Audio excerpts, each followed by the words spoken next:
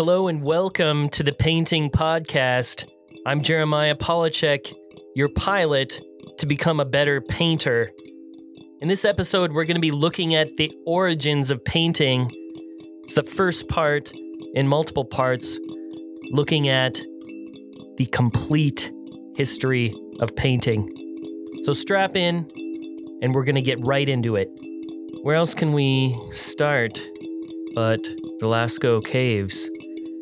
Because they have such an interesting story of the present colliding with the past.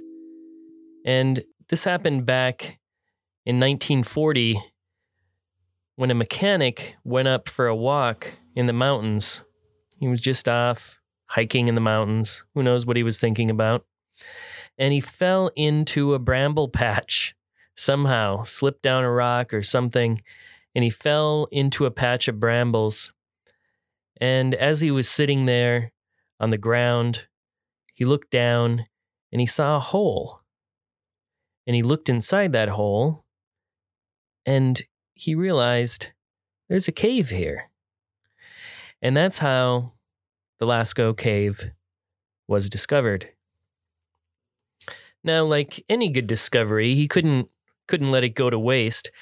So before he left, he dropped a rock down into the hole, and he heard an echo inside the chamber, and that kind of confirmed his suspicions that this indeed was some sort of cave. So a couple weeks later, he was telling his friends that he discovered this. I don't know, I'm not sure what he knew what it was at that point, but he knew there was some sort of cave or opening or whatever you want to call it, and he was talking to his friends about it, and they all got together with a lamp and set off to investigate. When they got to the site, they widened the hole that was there previously, dug it out a little bit, and one of them kind of hopped in, the original discoverer of the Lascaux Caves. He hopped in first and kind of moved his body because it was extremely tight. You couldn't just walk in.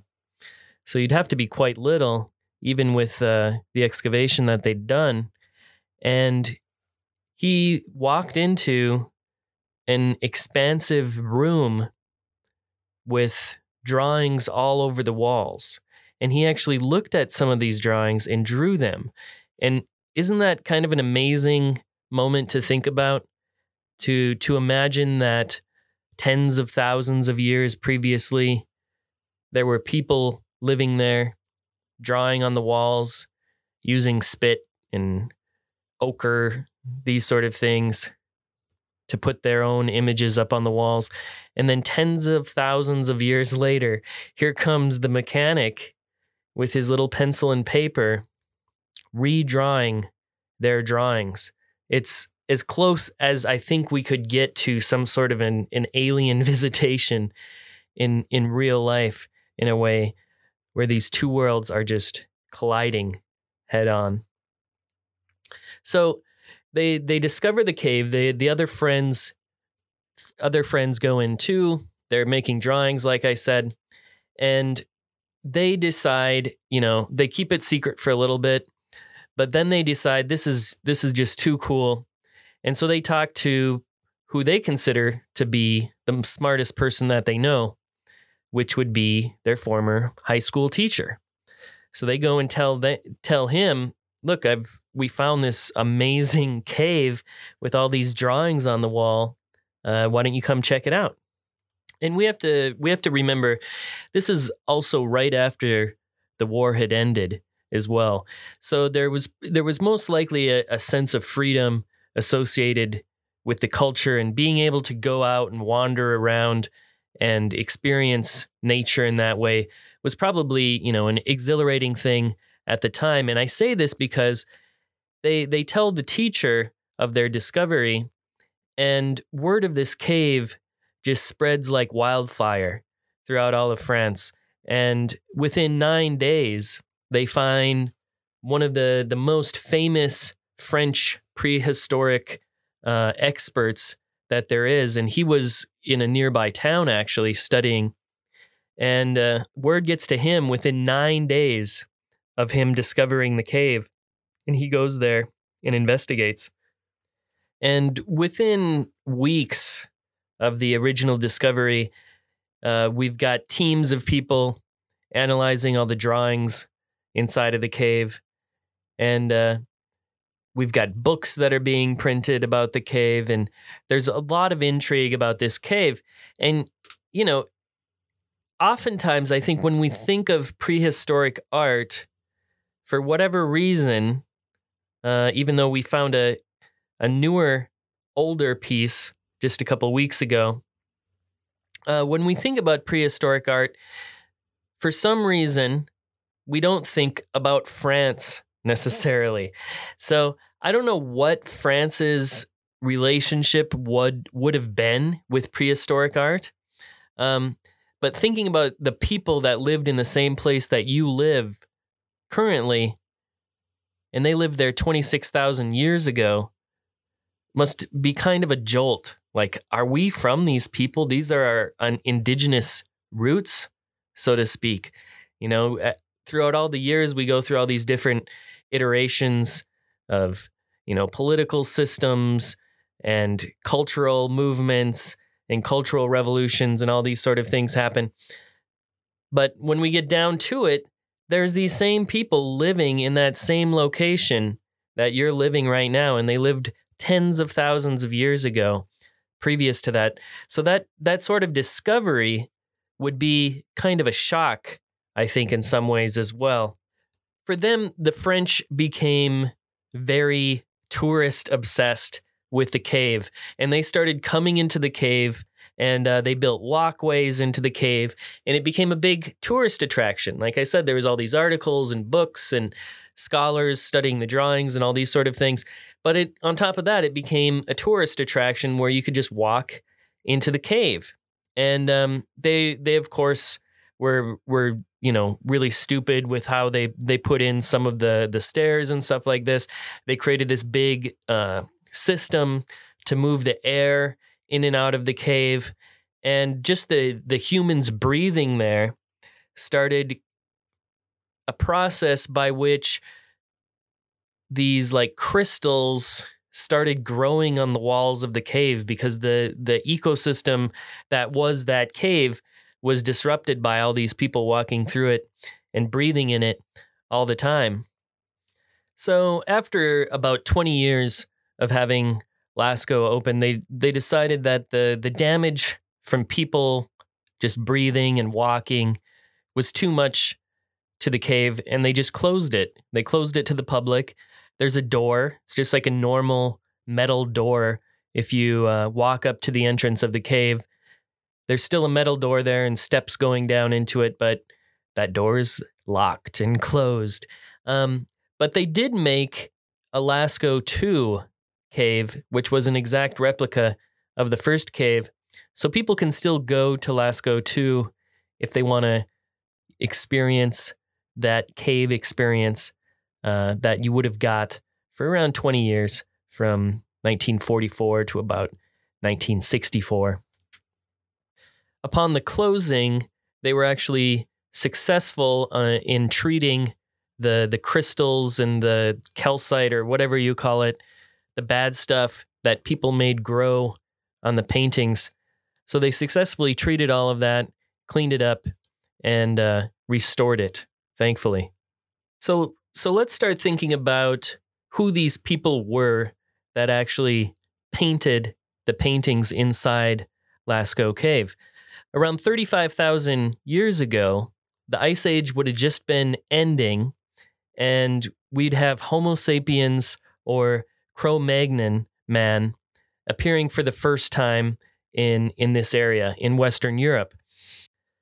Now, previously in this region, we would have had Neanderthals, and the Cro-Magnons, or Homo sapiens, that were coming into this region replaced Neanderthals that were living there previously.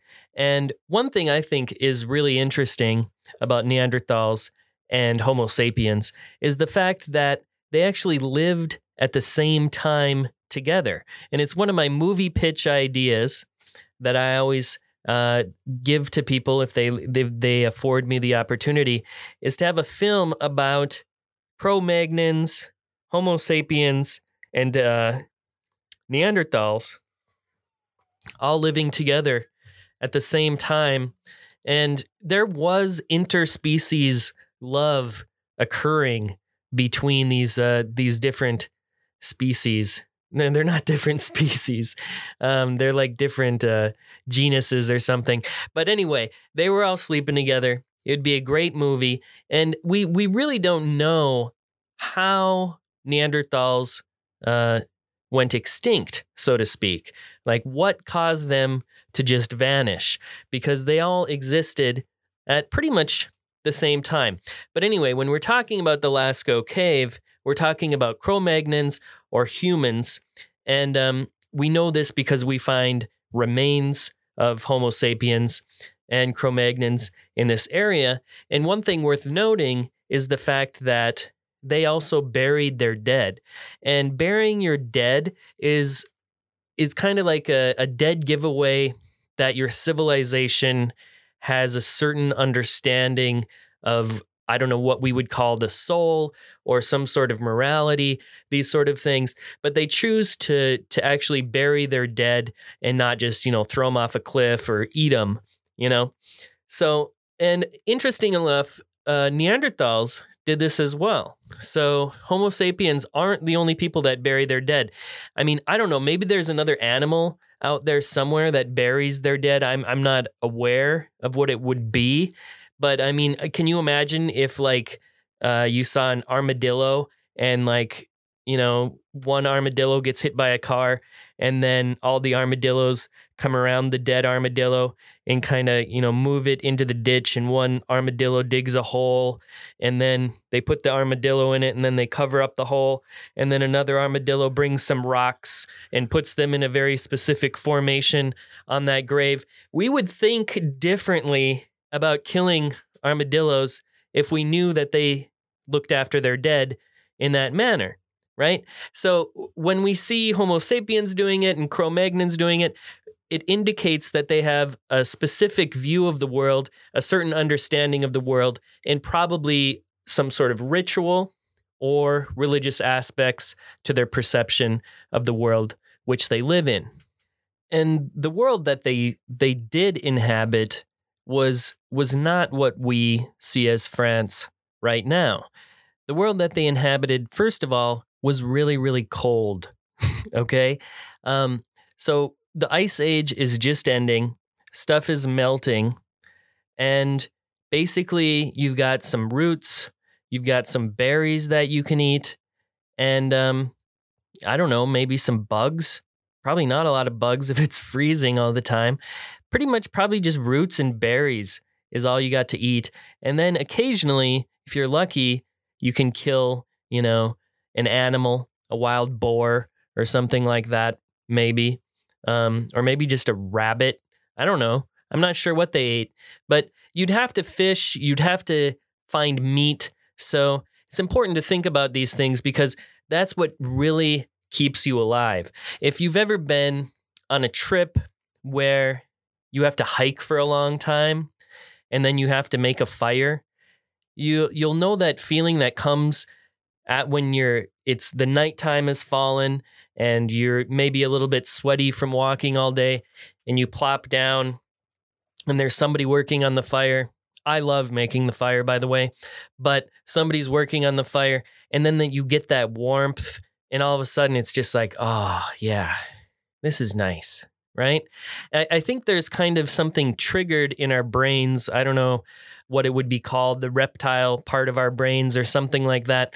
But there's definitely this fire thing imprinted into our brains where it's like we get around that fire in that moment, I think you'll feel, oh yeah, fire's good, right? So these people would think this way about animals too. Imagine somebody coming back with a dead elk, a gang of 5 people coming back, pulling a dead elk.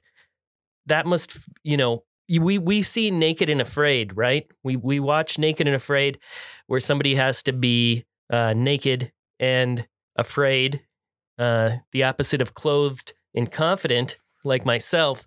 But no, they have to be naked and afraid, and they have to go out, and after like day 3, they're starting to lose their mind because they were eating butter in a bathtub and trying to, getting fattened up for the show. But they start going crazy around day 3 or so, and they're ready to eat bugs and stuff like that. And no matter what they can catch like a tiny little lizard, and they take that meat off that little lizard. And oh man, they just love that. It's just like, this is the best thing they've ever eaten. I always laugh with my daughter because every time they eat something, they say like, oh, and then they're like, this is the best thing I've ever eaten in my life. So imagine that's not 22 days or whatever, 28 days that they got. This is your life. So when somebody brings back an elk, that's great. Everybody gets to eat, And so we can think about the power that these animals must occupy in these people's minds. Now when we think about lions and tigers and, even like mall ninja samurai types that, are really into lions or something like that, and they want to have the spirit of a lion, and they have a big lion tapestry on their wall, and they're thinking of, some anthropomorphization of themselves and that animal in a certain way as being something that's cool, right? Because lions are cool. It's hard to find somebody who doesn't think lions are cool. But what I'm saying is, somebody bringing an elk back, there's a different relationship than thinking this animal is really cool, right? So bringing back that elk, that's everything. That's sustenance for everybody there.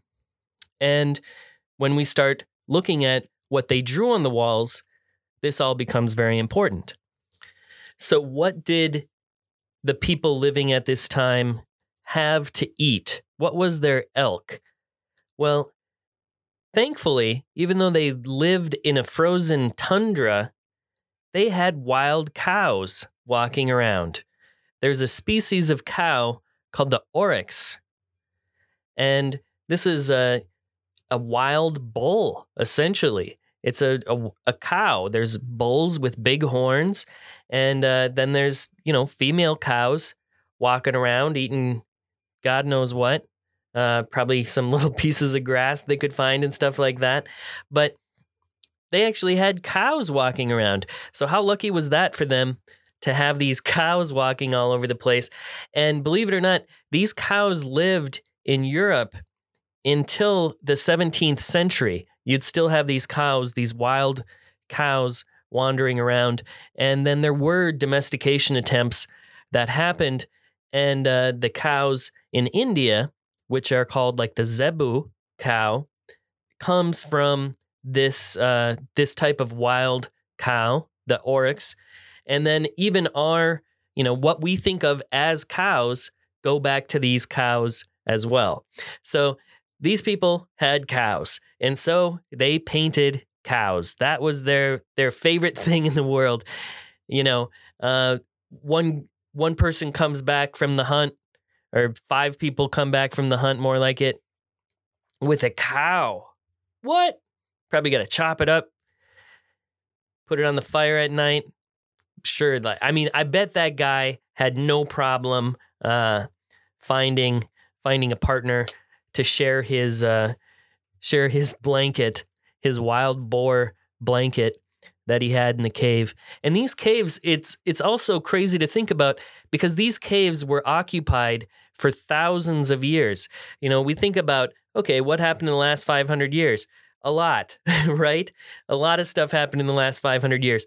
But people lived in these caves for thousands of years, and we know this because they actually carbon dated different bits of wood that they found in the cave that had been used in fires.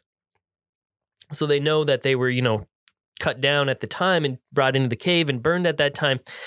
And it's around 15,000 to 17,000 years ago. And there's different subgroups of like Neanderthals as well, and they're all named after the different regions that they came from.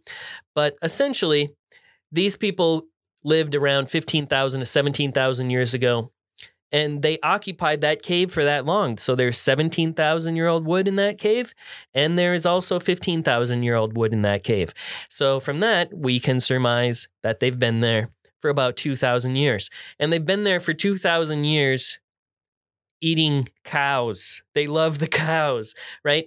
And so they make the cave system, basically how it worked is that caves are just water, right? They're formed just by water, more or less. So you look at the Grand Canyon and you think, wow, that river did all that. Well, just little drainages of water through limestone throughout thousands and thousands of years, creates caves. And a lot of them still have water flowing through them now.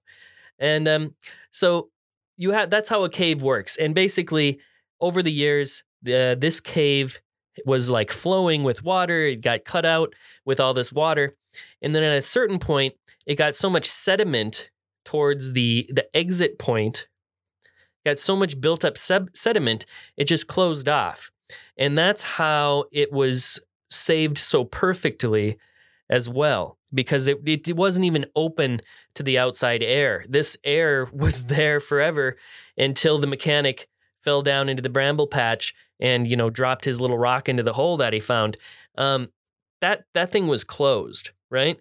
So that's why it was saved so well. And when you go inside the cave complex, it looks kind of like a tributaries, similar to that, or veins. Of course, everything's linked, right? But you think of it as like tributaries of water, and it kind of branches out naturally into these different halls, so to speak, and they actually call them galleries. And one of the first ones that you encounter is this huge drawing and painting of these bulls. And it's actually called the Gallery of the Bulls. And it's like 6 meters tall by like 20 or 30 meters wide. So they went big right from the get-go, which I think is interesting as well. These weren't made to be little drawings, on a piece of bark that you give to your kid and you're like, hey, check out this drawing I did of a buffalo. And the kid's like, oh, I like buffalo. It's not like that. This is a big drawing, and that means this stuff's important. We make stuff big that's important, right? So these were big drawings of bulls, wild bulls, wild cows, basically. There was also some deer as well as wild horses that were drawn as well. But amongst all these different drawings of animals, something else very intriguing was kind of lurking right in plain sight, hiding right in plain sight, lurking right underneath a lot of these drawings. You start seeing these signs. And what I mean by signs, essentially they're dots and straight lines and maybe some squares. And these, now we are beginning to think that these are the origins of writing as well. So when we look at these walls, we can think that not only are we witnessing some of the first drawings ever in the history of the world, but we're also realizing that they had a system to communicate.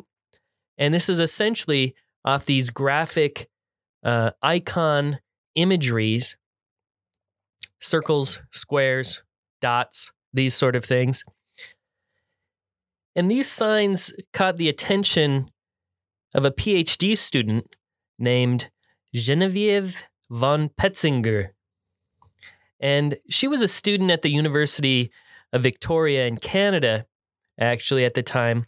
And she wrote a book on this subject just called The First Signs, based on her research that she did into them.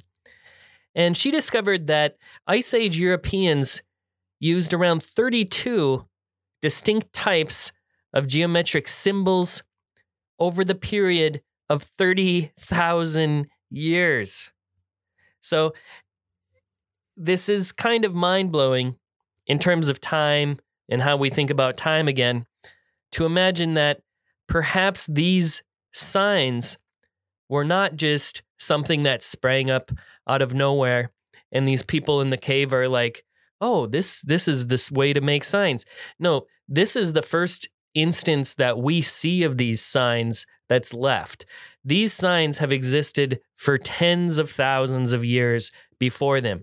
30,000 years, they believe that people were using these same signs to transmit some sort of information.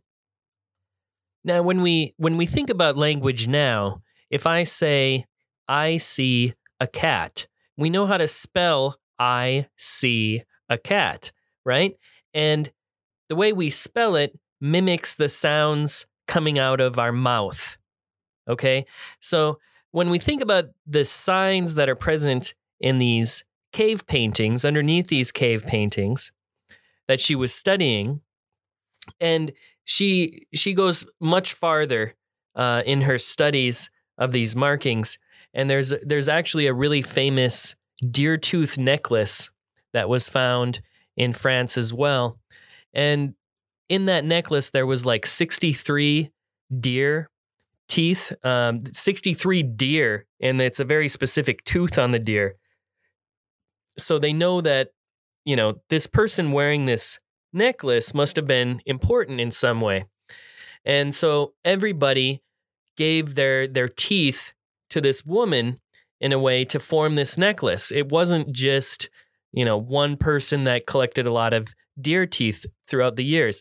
So it's posited that perhaps she was some sort of a leader in the community, some sort of early royalty maybe perhaps, or something like that. But she was given all these different deer teeth, and all these deer teeth have these little markings on them. They have just little scratches. Some of them are lines. Some of them look more like X's. And basically, what von Petzinger discovered was that these same markings used in 20,000 are also being used in 16,000, right? And when we look at the bead market, the people in France didn't have access to this many deer. They simply didn't really hunt deer there. And that gives us the idea that they had to trade them with somebody. So there was some sort of commerce system moving beads and these sort of things, even 20,000 years ago. So when we're looking at these teeth and the inscriptions on top of them, we can see these same symbols used inside the Lascaux cave. But not only there, they're all over Europe. And so this indicates it's not something that slowly gets more and more complex over time.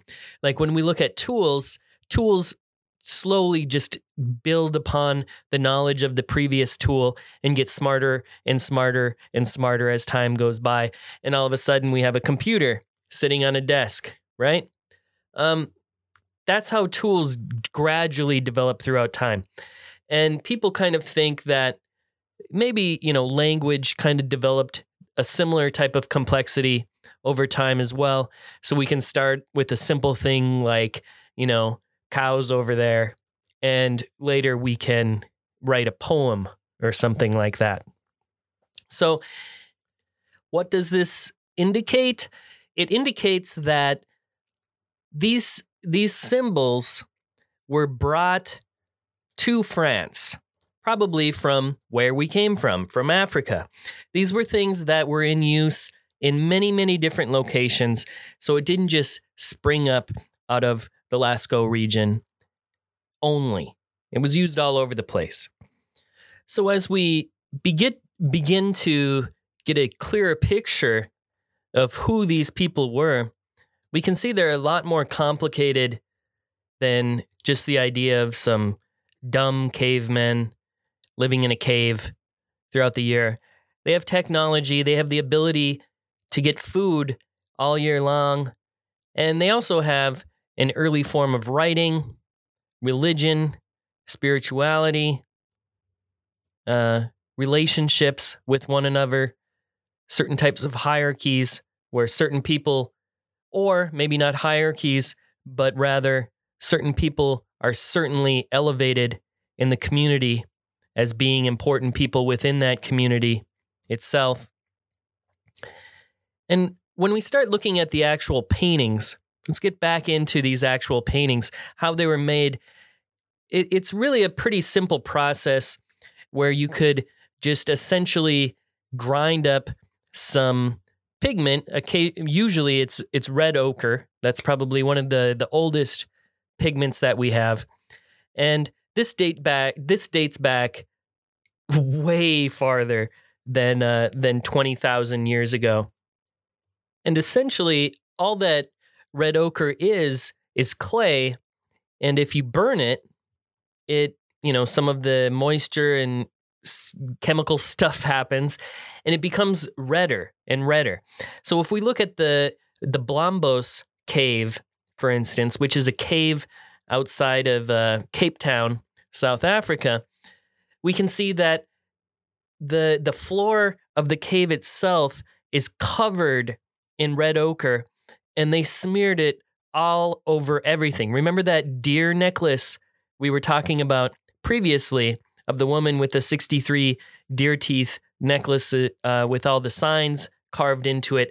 That necklace as well was smeared with red ochre, and these people's bodies were absolutely covered with red ochre. So we can begin to think of, we're humans, and we're walking around.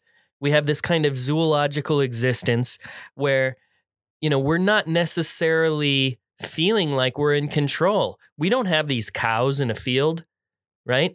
These cows, when I say cows, they're more like oxen, really, than a cow, because, these oxen, they could have a width of their shoulders that would be 2 meters. So this was a huge beast. You think you're going to go up to this beast with a little spear you made by some rocks you found by the river and tied it with your hair to a stick? You think you're going to take down an ox? Probably not. These people tended to eat reindeer, actually. But anyway, you think about the person in this environment and how they place themselves in this environment. They feel the need, for some reason, we don't know why, they feel the need to cover their skin with paint. And that's really the origin of paint. The origins of paint on everything is paint on our bodies to change the way we look. It's not on the walls. The first place we put paint is on our bodies. So we're changing our appearance.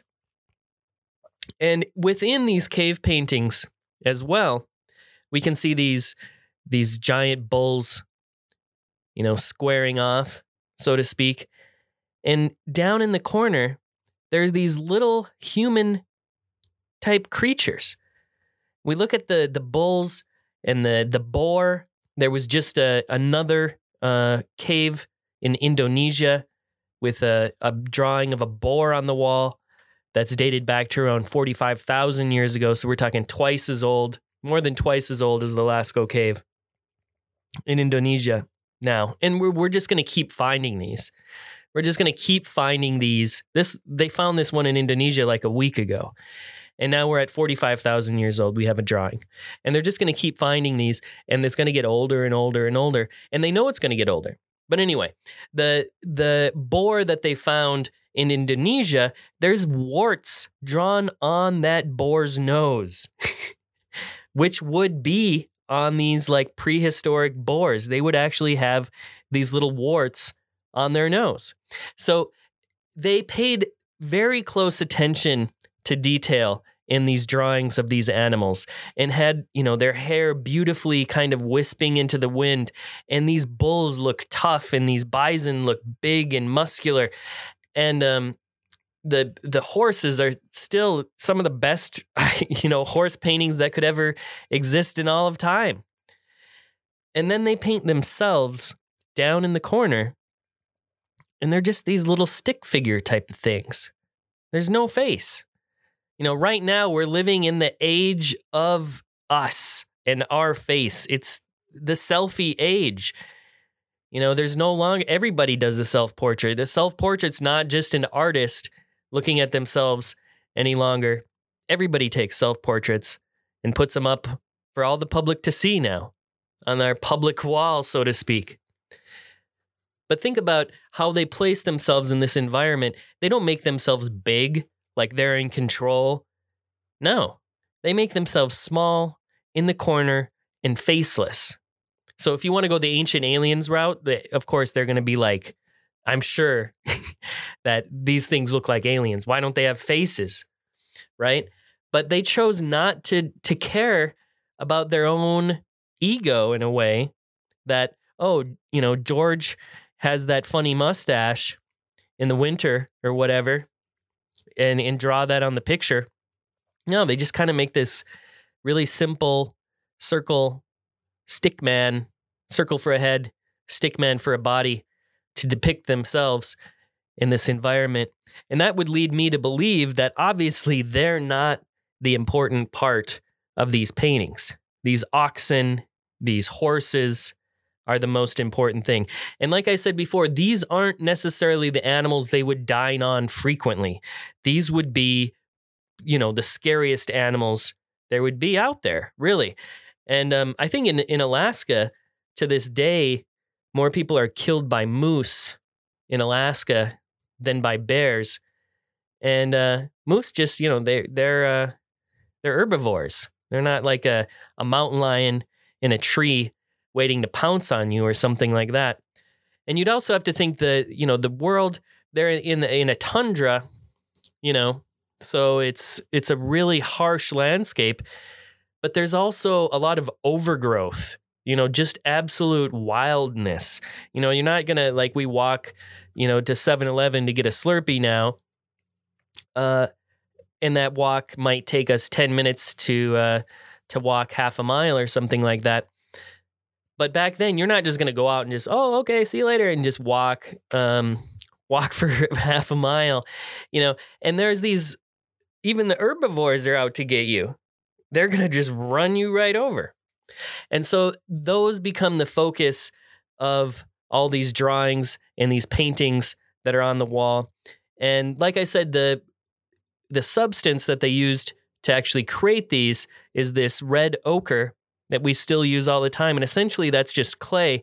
And, this is just my brain thinking of stuff, but I couldn't help but think about, the way we've discovered eating meat.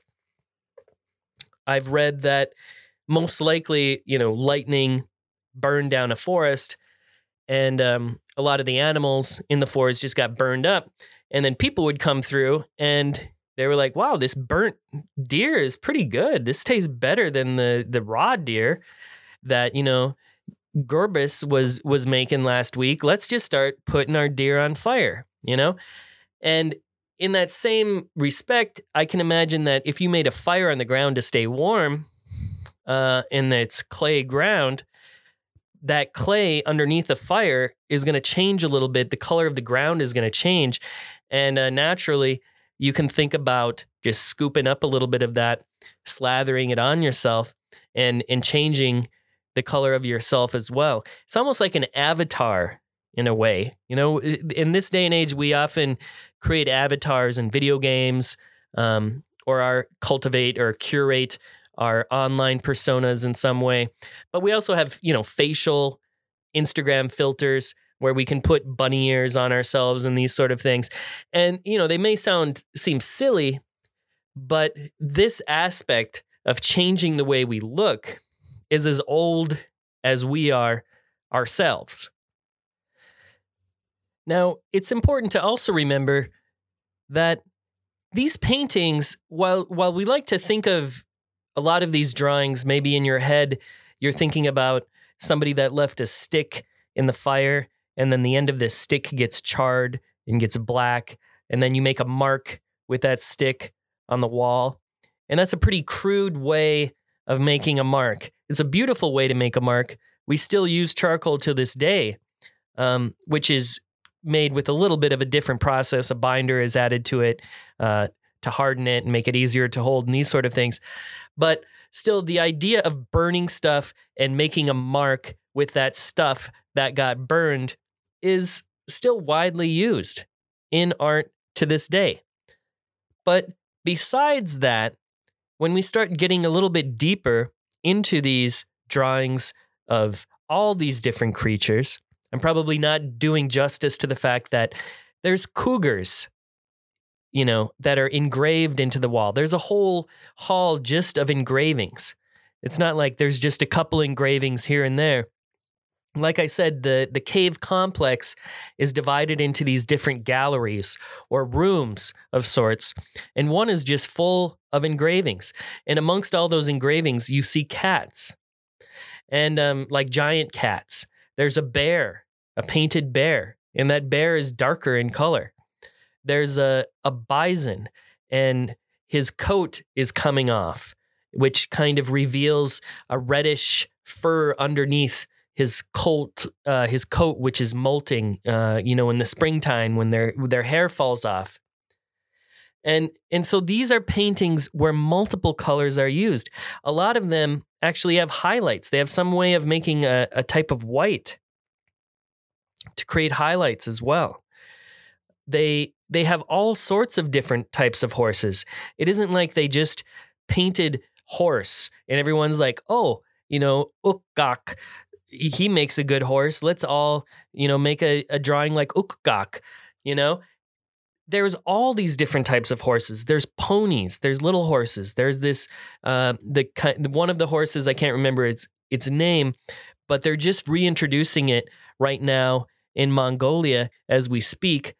Some of the other animals are extinct now. So think about that for a second. We have drawings of extinct animals. It's a different planet altogether. And one of those animals is absolutely amazing.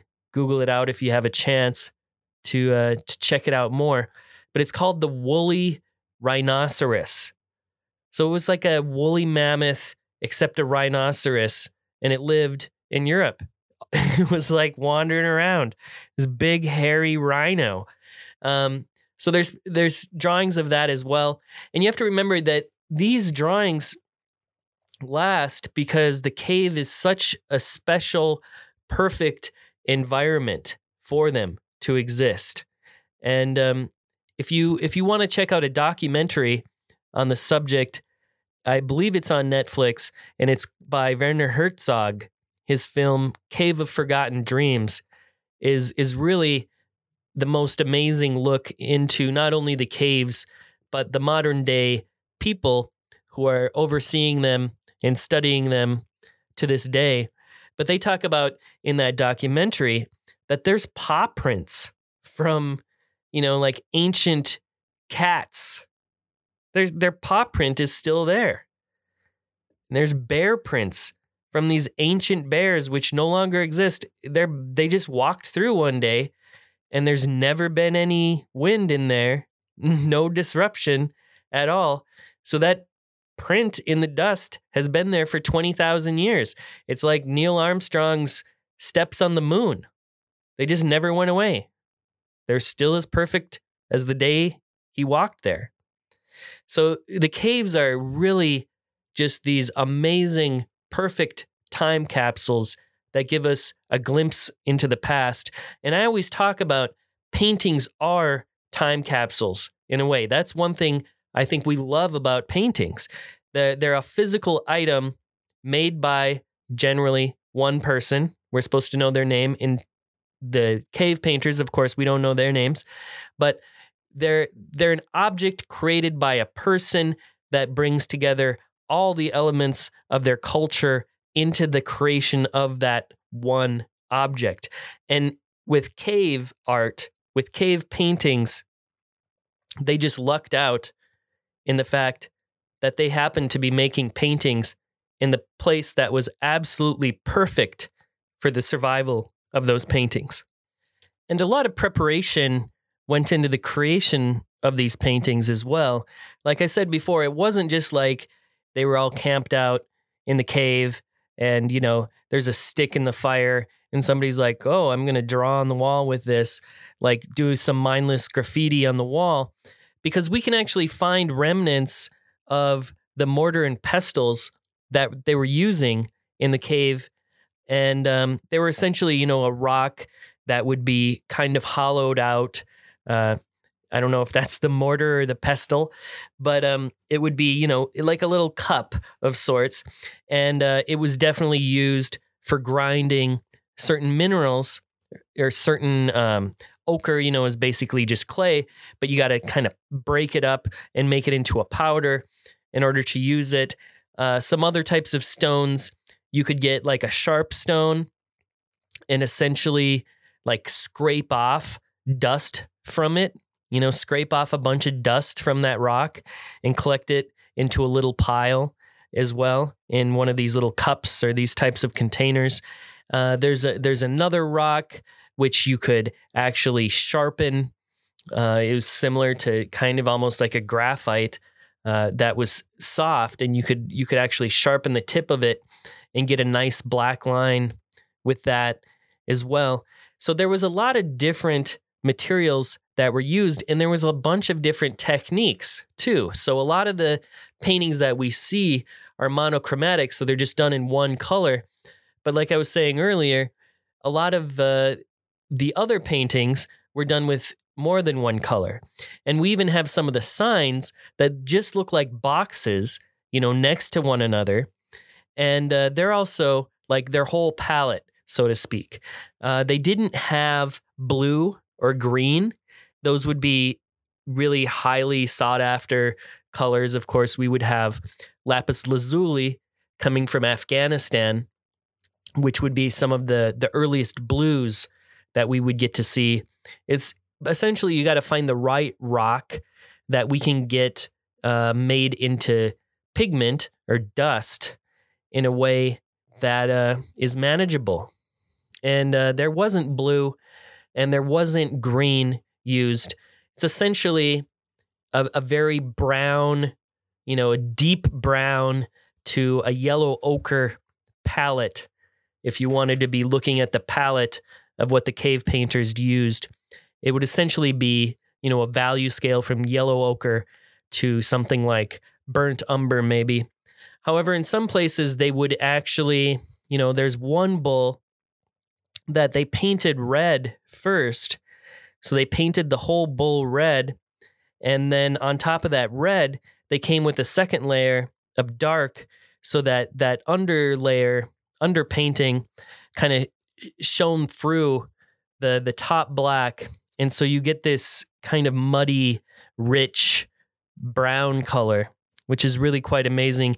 And when you look in and you see a buffalo, you can see there is this type of I don't know what you would call it, a resonating redness from them. And the artists that painted that made that decision that, I don't know, maybe they stumbled upon it. Maybe they were taught it over years. Who knows? Maybe there was even breakout artists at the time period, and certain people were like, that's not how you draw a buffalo. Look at this guy painting it red first, But somehow that technique developed, as did many other techniques as well.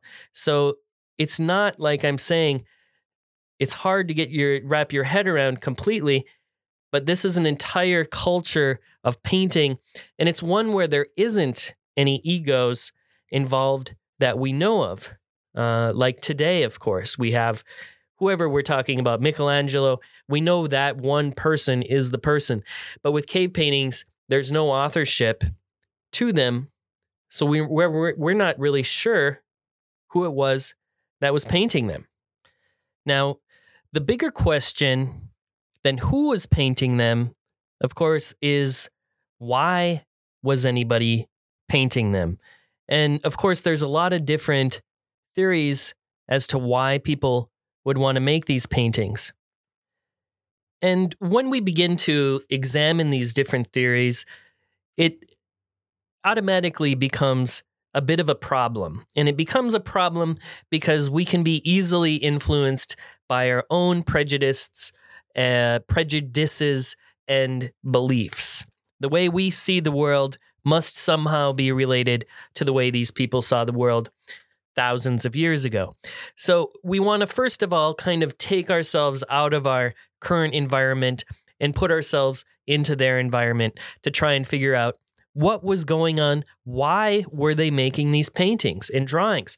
There's, like I said before, there's one gallery, which is quite huge, where they must have actually had to have built some sort of a scaffolding to get up into areas of the cave in order to make these engravings. And all these engravings are on top of each other.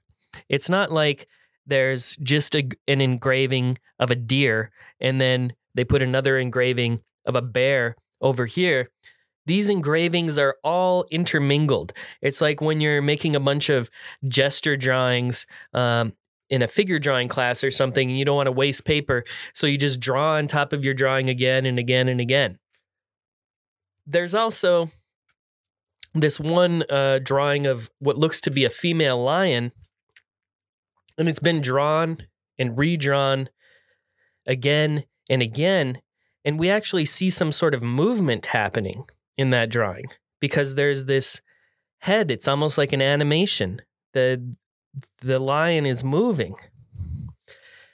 In other drawings, we can see the direction and the size of the figure, and certain animals have been clumped together according to where they would live and what other animals they would associate themselves with.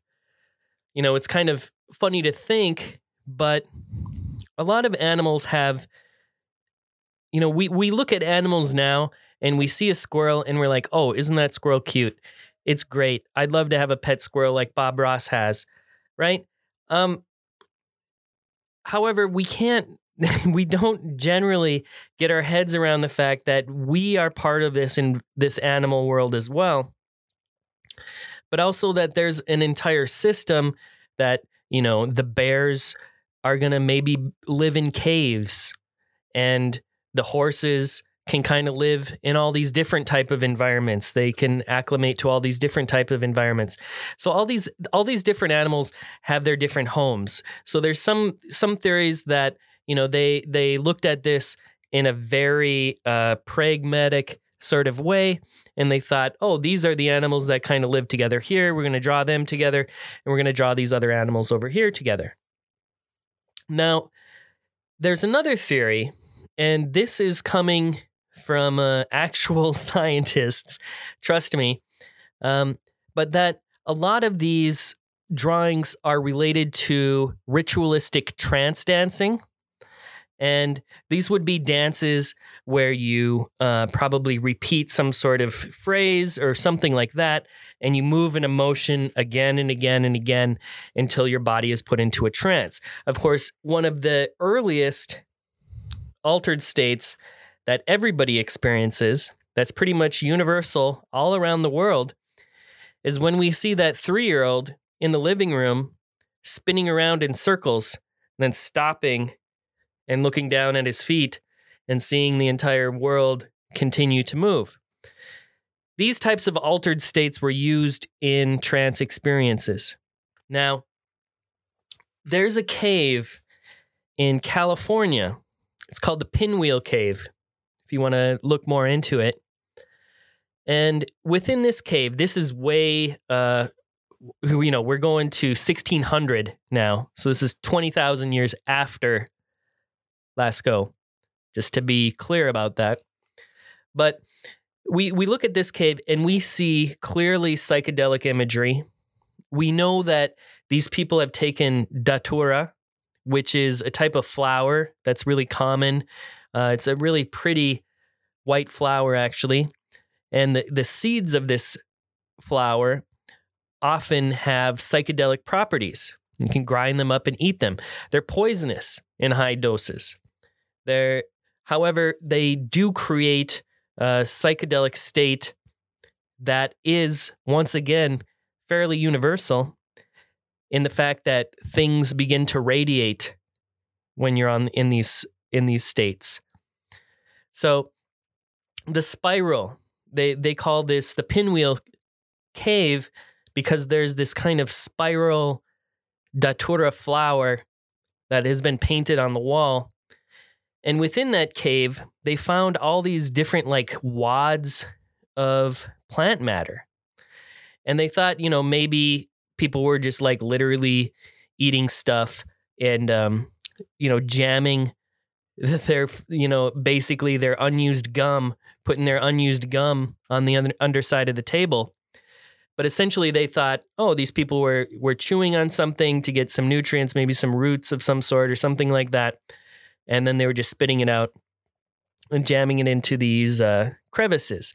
So they took some of this plant matter and they took some DNA from it because they wanted to find out, maybe we'll get some cool DNA evidence.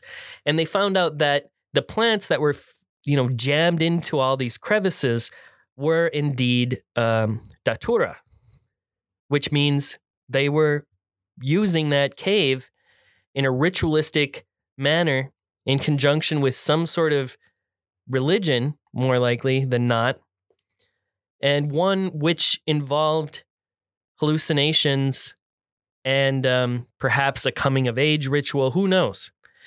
Another theory is that some of these images of animals with the dots and things fading in and out could be the results of some sort of sensory deprivation as well, which is totally possible. We still see this today. If you don't sleep for 2 or 3 days, you'll go into a psychedelic state. And when we start thinking about early humans and what really was this jump towards religion and spirituality and all these sorts of things, we know that drugs are part of that story too. We also know that these caves are used for ritualistic purposes. Some of the bison on the wall, it appears that there's chips out of them, and some people believe that perhaps people were literally throwing spears at the wall in some sort of, perhaps getting ready for a big hunt the next day, or it could be part of some sort of monomyth, conquering ritualistic aspect of going into a hallucinogenic state and having to, slay the beast, so to speak. So there's a lot of different theories on why they painted them. We can certainly try to figure it out. If we still, when you look at the psychedelic imagery of the 1960s with radiating patterns off of animals and these sort of things, and of course the spiral as well, we can see that our perception is altered in a very specific manner that is also depicted in a lot of these cave paintings as well. And of course, in these caves, there is one scene of a man who seemingly has a head of a bird, and he's next to a bison. And a lot of these bison, they have what appear to be, something sticking out of them, or there's like a stick coming into them. There's a lot of arrows all around. But think about, why would you want, there's so little humans in this environment. And when you do paint a human, when you do paint the artist at that time, the human at that time who is supposedly creating these paintings, you do so and make him have a bird head. So we don't know the answer to these questions. Like I said, we can only, guess, hypothesize about why they may be. And really, this investigation goes to the core of who we are to this day and how we try to figure out this world that we're in. And that really is the story of painting throughout all of the years. So I invite you to subscribe, follow me, do all that sort of stuff so we can continue this journey together, looking at paint through the ages and discovering how it also shows us who we are as well. Thank you for listening. I'm Jeremiah Polachek. Please, if you can, support this podcast by going to the Patreon page. It really helps me out a lot to be able to continue to make these things for y'all. Hop on over to Painting Course on YouTube. follow me there, or Painting Course on Spotify, Apple, wherever you get your podcasts these days. And of course, check out Oko.academy, which is my new artist mentorship program where I'm linking artists with mentors. And we're trying to create a system that kind of inverts the current model of taking courses online. Instead of being in a class with 100 people in the class doing videos, watching videos, and doing assignments nobody ever sees, you'll be working one-on-one with an artist mentor, and I'm one of those artists. So head on over to Oko.academy to learn more about that, and also learn about how you can apply to study once all this blows over and we return to normal, hopefully, at my art school in Prague, Czech Republic. I have a physical location as well, where I'm taking one-on-one individual artist mentees as well. So head on over to Oko.academy if you want to learn more about that. Until next time, ciao.